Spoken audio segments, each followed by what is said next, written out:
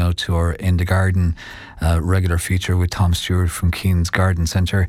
Tom, good morning. Thanks for joining us yet again. Very good morning to you, Peter, and thanks for having me. No problem at all, Tom. So you're going to focus on growing roses.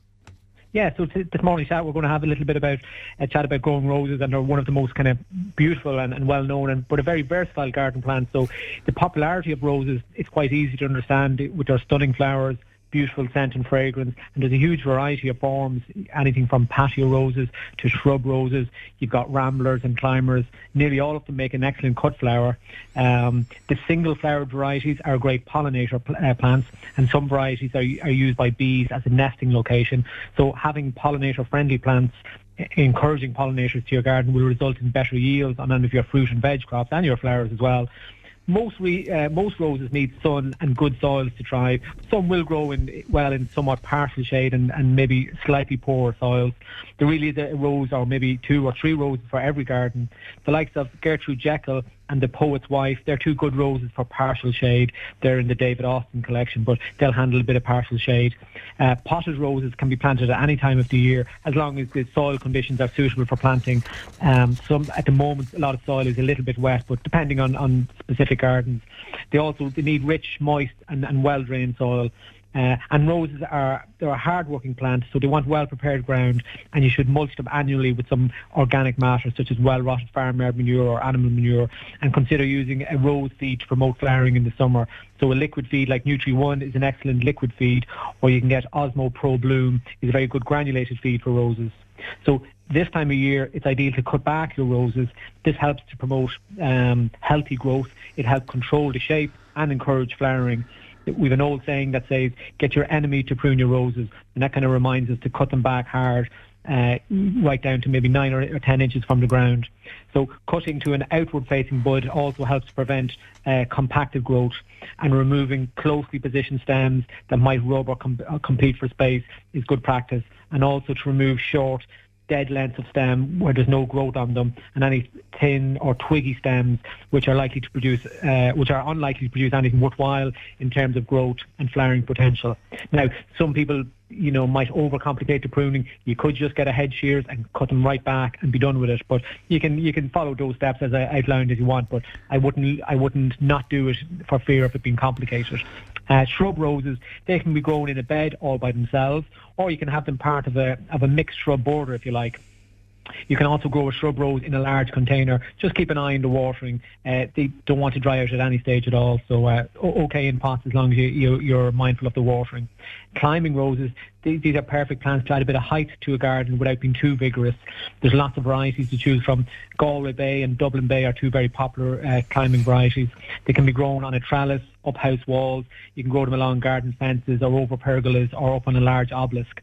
Then you've got rambling roses. These are often confused with climbing roses, but ramblers they're far more vigorous than climbers and bear one fantastic flush of flowers, usually around June, and they're followed by colourful rose hips. Whereas climbing roses, they often repeat flower and they have larger flowers. So rambling roses need plenty of space as they will grow quite quickly. They're ideal for growing up a tree or maybe tumbling over a wall. They're perfect for covering maybe an eyesore in the garden, such as an unsightly shed or an outbuilding of some kind. Growing a rambling rose up through an apple tree is a nice idea. So you'll get flowers after the apple blossom has finished on your apple tree, and you'll have your flowers from the roses, but it'll be there before the fruit emerges. So it's a nice combination to do something like that. Ground cover roses, they're very popular in recent times. So they have a trailing or a spreading habit. They're ideal for growing in a container, maybe at the front of a border or on a steep bank. Many of the modern introductions have good disease resistance, especially the flower carpet series. So you'll see lots of flower carpet roses in the garden centres, a really good selection of roses to grow. If given the right conditions, ground cover roses can help suppress weeds, and flower carpet roses tend not to need much in the way of spraying or minding or maintenance, so they're a really popular and really good choice. From time to time, roses can be affected by some pests and diseases, so keeping your plants well fed and correctly watered will help maintain a strong, healthy plant, and good garden hygiene at the base of the plant will also reduce instances of fungal diseases. So good garden hygiene and just looking after your plants will make them a bit more resistant to pests and diseases. Also growing what we call companion plants to attract natural predators of aphids can help keep the green fly to a minimum. The likes of French marigolds and calendulas and even apple blossom are great for attracting hoverflies, and hoverflies love eating aphids and green fly. Also, having some bird feeders close by might bring some feathered friends who will help by eating up some slugs and snails. So you can do a little bit of that kind of symbiotic relationships or helpful hands around the place. If pests and diseases are caught and treated early before they get out of hand, you'll need to use less pesticides. So keeping an eye on your plants and trying to nip things in the bud, so to speak. Rose Clear is also a very good product. It'll both kill green fly and it acts as a preventative treatment for rust and black spot, and it's available in an organic format as well. A few other products, the likes of Garlic Wonder and Grazers, they're very eco-friendly and effective in keeping pests at bay and adding strength and vigour to your roses. So if you're new to roses, go ahead, pick out a nice scented variety, plant it in a container or in the ground, and enjoy the fragrance and the flowers, and you'll soon see why they're such a popular plant. Tom, just before we get to a few jobs for the week ahead, we've got loads and loads of inquiries here from listeners in relation to different issues. A message here from Maria O'Brien from Lahinch, for example. She says she's inquiring on how best to look after small spruce trees. I have them in a large pot. She lives near the coast and she finds that they burn easily and that pips fall off. So any advice for Maria? Yeah, good morning, Maria. So your small spruce trees, no harm to have them in pots, and it might give the advantage of potentially moving them to a more sheltered location, maybe either at the back of the house or the front of the house, wherever is sheltered from the prevailing winds. Certainly they don't want to dry out. Sometimes I find that spruce trees, they can end up getting a bit waterlogged if there isn't good drainage in the pot. So just be mindful that obviously keep them adequately watered, Maria, but you don't want them to suffer too much watering. Sometimes you'll get that browning effect if they get a bit waterlogged. And I think it sounds like they're suffering a little bit of windburn as well. So potentially if you can provide a more sheltered location out of the prevailing wind, if your pots are sitting on saucers or anything like that, which can be somewhat beneficial to collect excess water, just make sure they're not sitting in a saucer full of water all the time, because the excess water can't escape, and it mimics, it's the same kind of effect as overwatering. So no harm to have them in pots. Obviously, as I said, don't let them dry out. You can give them a more sheltered location, and we'll say next month in March, when the soil and air temperatures start to warm a little bit, you could give them a small handful of a granulated fertiliser. Any kind of multi-purpose one will do fine, Maria, and hopefully it'll come good for you. And a question as well, Tom, from Kay. She says she's got a rose bush that isn't flowering. It always flowered until last year. It was always cut back and well fed. She doesn't know the name of it, but when in flower it's beautiful and healthy. So any advice for Kay, Tom? Yeah, good morning, Kay. So generally speaking, it sounds like you're ticking all the right boxes. You're keeping them well fed and watered. You're cutting them back good and hard. Just check that it hasn't suffered any wind rock, that it hasn't sometimes in winter and stormy conditions, roses can suffer wind rock, which can debilitate them a little bit and knock them back. So after any storms or any kind of windy conditions, it's always good to go check your roses and maybe just gently but kind of somewhat firmly firm them back into the ground if they have suffered a bit of wind rock.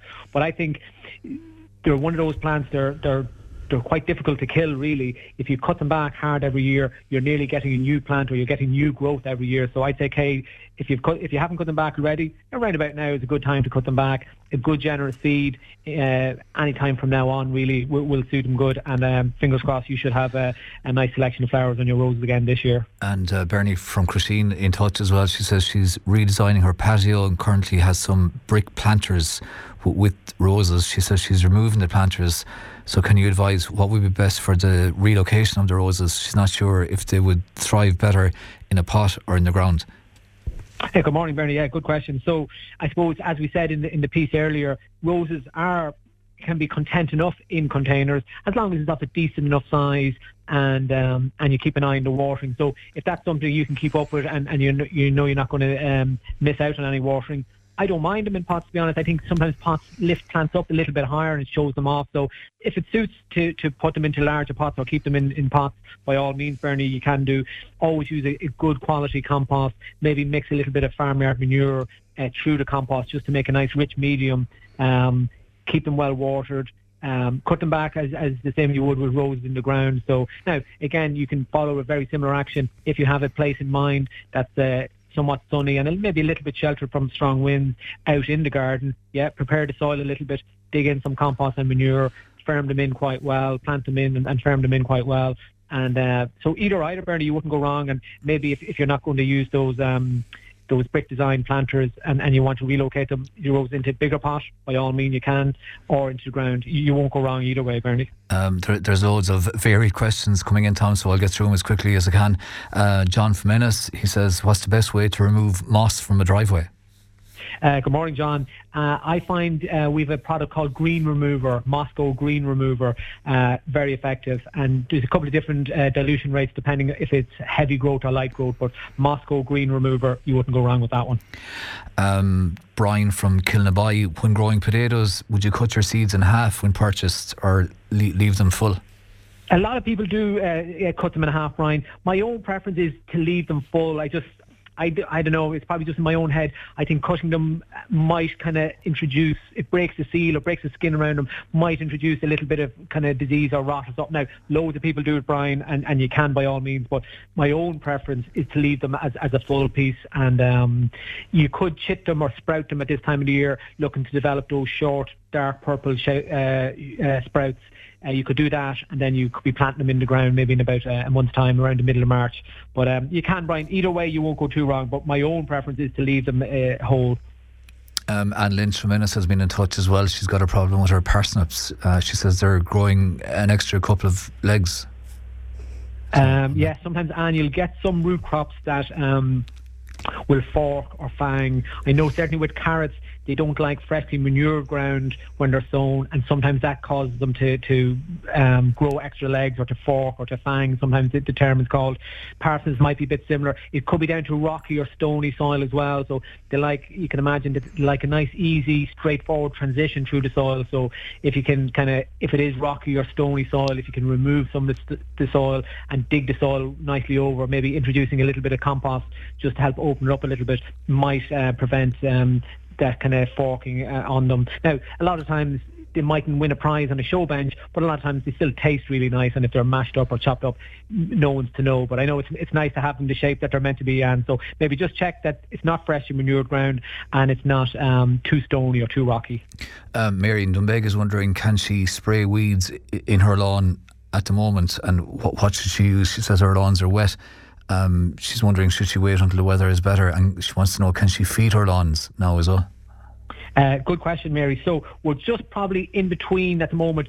If you were to spray the weeds on the lawn now, you'll probably find the weed killer is not quite as effective as it would be if you waited a little bit longer. Now, I like to nip things in the bud, but I think you need a little bit more growth, so you need the soil temperature to come up a little bit more to be effective on spraying the weeds.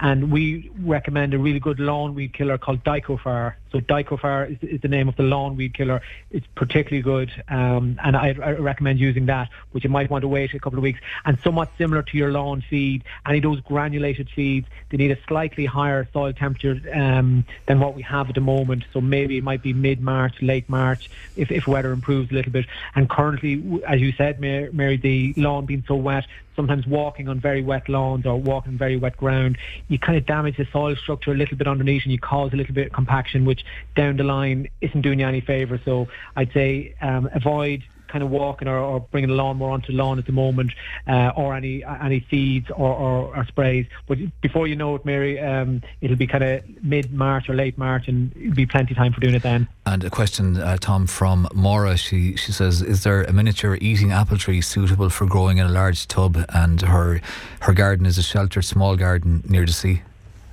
Brilliant, Maura. Yeah, really good question. So there's a variety of apples called coronets. And the coronets, as you described, they're a miniature apple tree. You can get them as a family variety, where two varieties have been grafted onto one stem, and they're ideal for growing in pots. So maybe something like a 25 or 30 litre pot would be ideal for that. And they work really well. So now you can get them as I said, a family tree or as a solo variety.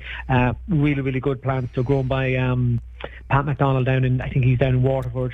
or Wexford, but he grows some lovely fruit. So there's something we'd have in stock, and they're well worth growing and ideal for pots. And if you, as you described more, if you have a sunny sheltered spot, all the better. So really good. Look out for the Coronet miniature apple trees.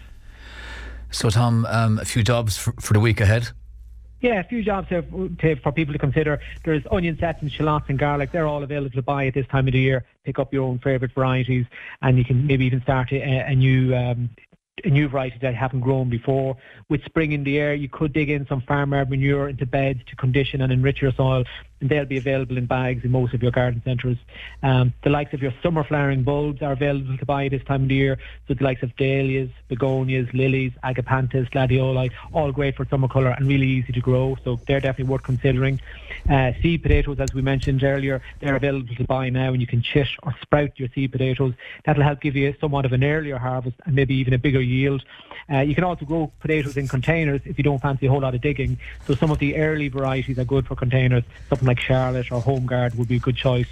And tomato plants, cabbage and lettuce plants will be available for us from this weekend, so if you fancy getting an early start and growing some veg, there'll be a few choices there for you to consider. So that's the job for the week ahead, Peter. That's fantastic, Tom. It's been great talking to you. Many thanks indeed again to Tom Stewart from Keen's Garden Centre. And just before we take a break, two winners for the 30-euro vouchers for Keen's Garden Centre. The two winners are Aoife in Corofin and Maria O'Brien in Lahinch. So thanks indeed to both Aoife and Maria, and indeed the many other people as well who sent in very perceptive questions.